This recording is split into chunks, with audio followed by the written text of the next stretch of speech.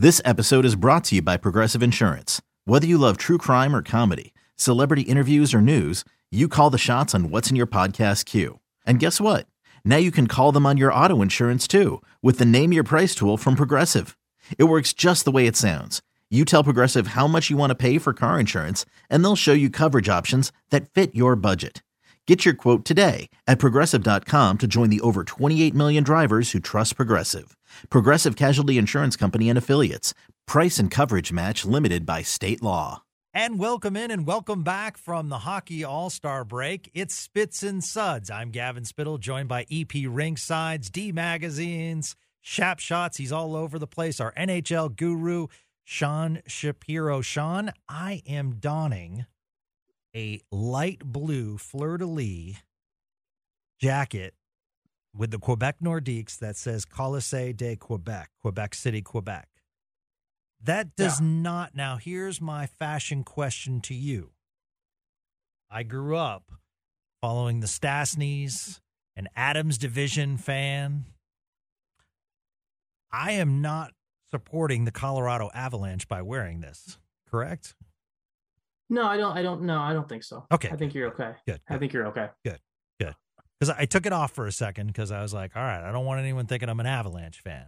But I guess it's like wearing Hartford Whalers gear. Are you a Carolina fan? It's like, nah, I kind of like the Great Whale, you know? I like the throwback. I had that one. I had a California Golden Seals, which was a great throwback. So anyway, I love wearing the old NHL and minor league defunct team gear. I think it's a lot of fun. So we're back on Spits and Suds. Monday night was a memorable evening at the bar in the AAC as the Stars pick up a 3-2 victory in overtime, which is a change from the 3-2 losses that they were facing against the Ducks.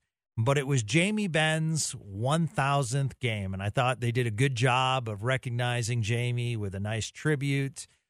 So my question to you, Sean, as a guy who has covered and been and traveled with the team, being so close to Jamie Benn, what are your thoughts? You basically saw him grow up, and he referenced that Dallas means the world to him because he grew up here.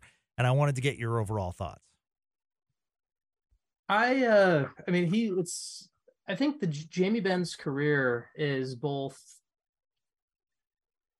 I think people forget how impressive Jamie Benn's career is at times because he's been understated. There was a peak where he was one of the top 5 players in the world at one point, but between what happened with the contract and kind of how some things have gone, like I don't think he gets enough credit outside of Dallas sometimes. Like I saw something the other day, actually today, where there's a guy who does a future Hockey Hall of Fame stuff and like looking at things, and like he brought up the point where it's like any player that has won the Art Ross so far, there's no player that's won the Art Ross there's no eligible player for the Hockey Hall of Fame that has won the Art Ross that isn't in the Hockey Hall of Fame. And so like you're talking about things where Jamie is, I don't know if he's a lock or everything, but he's got a resume good enough that puts him into Hockey Hall of Fame conversation, even with kind of the fact, even if he never wins a Stanley Cup right now. It's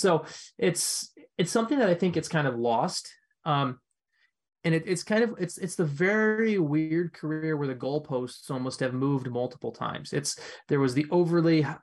came in, there was the hype, there was the over expectations, there was the contract, there was the rather public bashing from the ownership when things weren't going with how they thought the contract would go through Jim Lights' mouth. And then he kind of falls back, and now he's kind of having this resurgence or the renaissance, right? As the term we've been using to kind of move the goalposts back to higher expectations. Just a very interesting career to look at because it's not it's not one where it's like it's been Jamie. When you ask me about Jamie Benn's career, it's almost like, okay, which part of it? Because it's changed so much. It's a very interesting career arc to look at.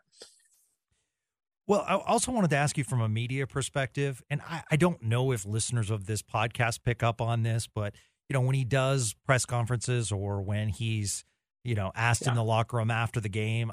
I know you just get off the ice and you got 3 or 4 people just pounding you with questions, but his questions are, his answers are short and almost curt to a little bit. But there's a whole nother side of the man, right? This is, I think it's just coming off the ice and suffering a tough loss. And, it's one of those situations, correct? Yeah, Jamie is also very much, he's someone who is,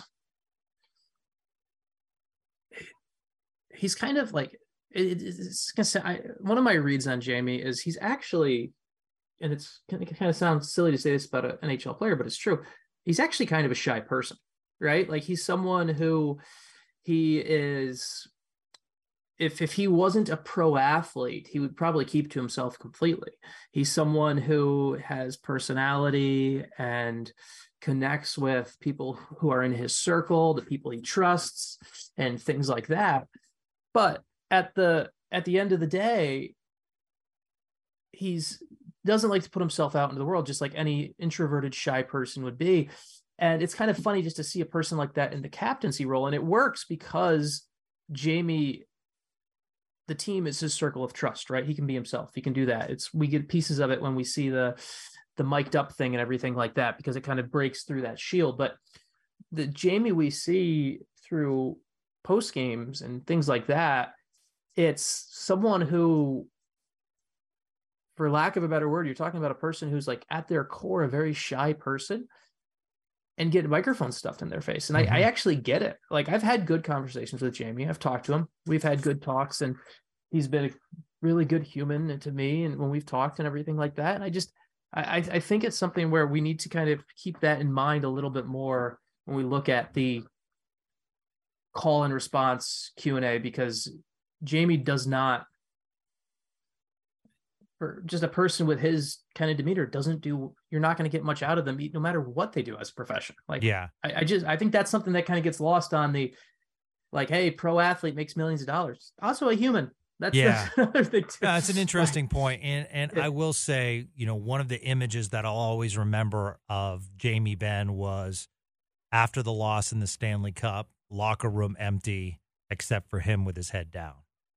Yeah.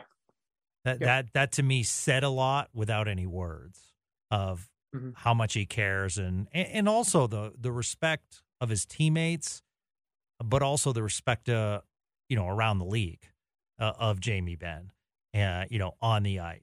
And you hear a lot of good things in that respect. And probably to me, hockey more than other sports, word would travel fast if that was not the case.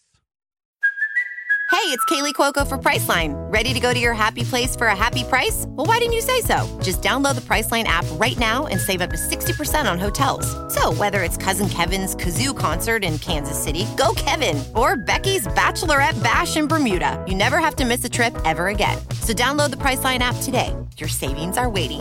Go to your happy place for a happy price. Go to your happy price, Priceline. Yes. Yeah.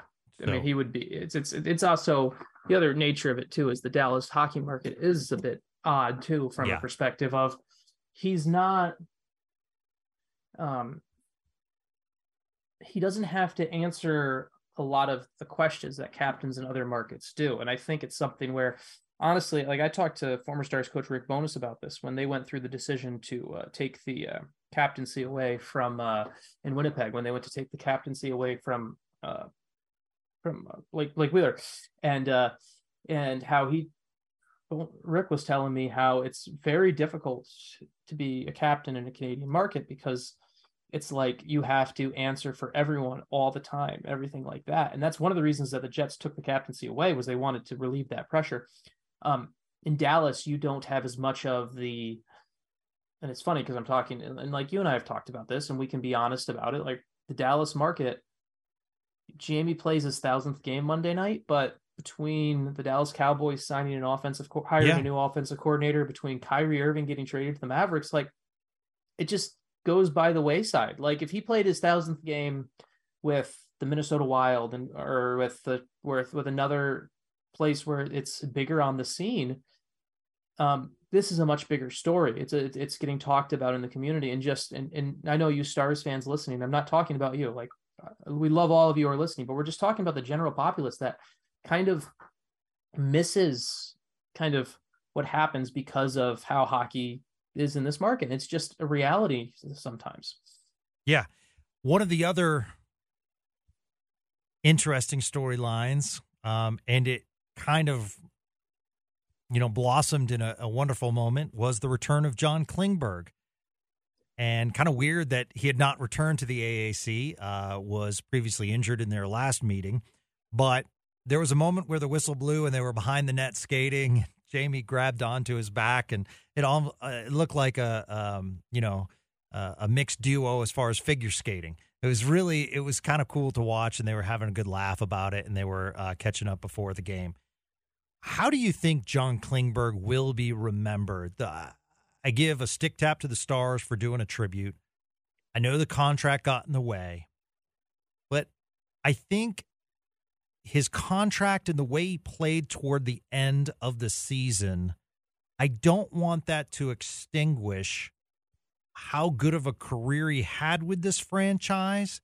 I think people forget that he was not a high draft pick, how quickly he rose within the organization, the big goals he scored, and I think he improved defensively rather than regressed as he got older, and worked within different systems. So I'm a very positive John Klingberg guy, and one of the things I said before this season is I don't know playoff-wise if this team is going to be a wild card or not. They've clearly exceeded my expectations, but one of the reasons was, can someone step up to replace the quarterbacking of John Klingberg? And you've mentioned this on the podcast as well. So those are my thoughts, and I wanted to get yours.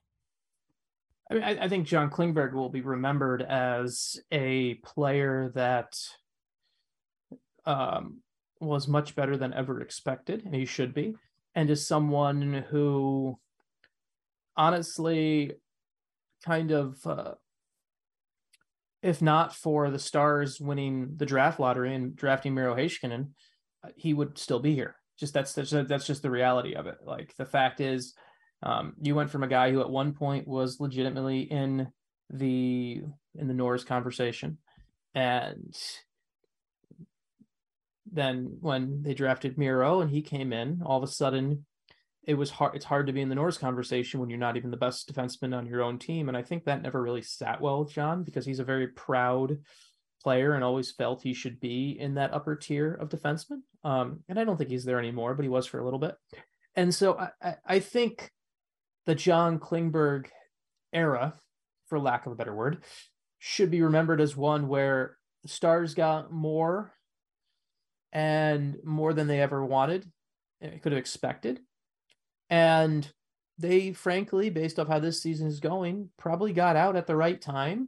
And as we look forward to this age and player usage and things like that, where guys hit their prime more in their 23, 24, 25 season, maybe that's the way of the future. Maybe you look at the John Klingberg history as like, you know what, the Stars did the right thing and they let someone else pay for the back end of it. So I think it's a bummer he's not there anymore, just because I think the personality he brought and how he helped. I do think he helped grow the game in Dallas. The way he got involved with the community, the way he did the Klingers Kids program. I think there's a lot of things that John Klingberg brings around that an organization can use, and those are missed. But from a hockey perspective, like, I think they got everything they really wanted and needed out of John Klingberg in way more than they ever could have expected. So, like, I don't anyone who, like, I saw someone on Twitter the other day saying, like, when they did the tribute, somebody like tried to boo him or something like that. And like, no one should ever boo John Klingberg. Like, be happy for what happened, and you know what, be happy that the exit happened the way it did. Almost. I think it's very. There's a lot of nuance to the Klingberg conversation that sometimes gets lost, and that's what I've been trying. That's why hopefully any of my rambling touched on that sometimes. No, it's great. It's great. That's what this podcast is for. It's all about rambling and talking hockey and talking Stars and talking NHL as a whole.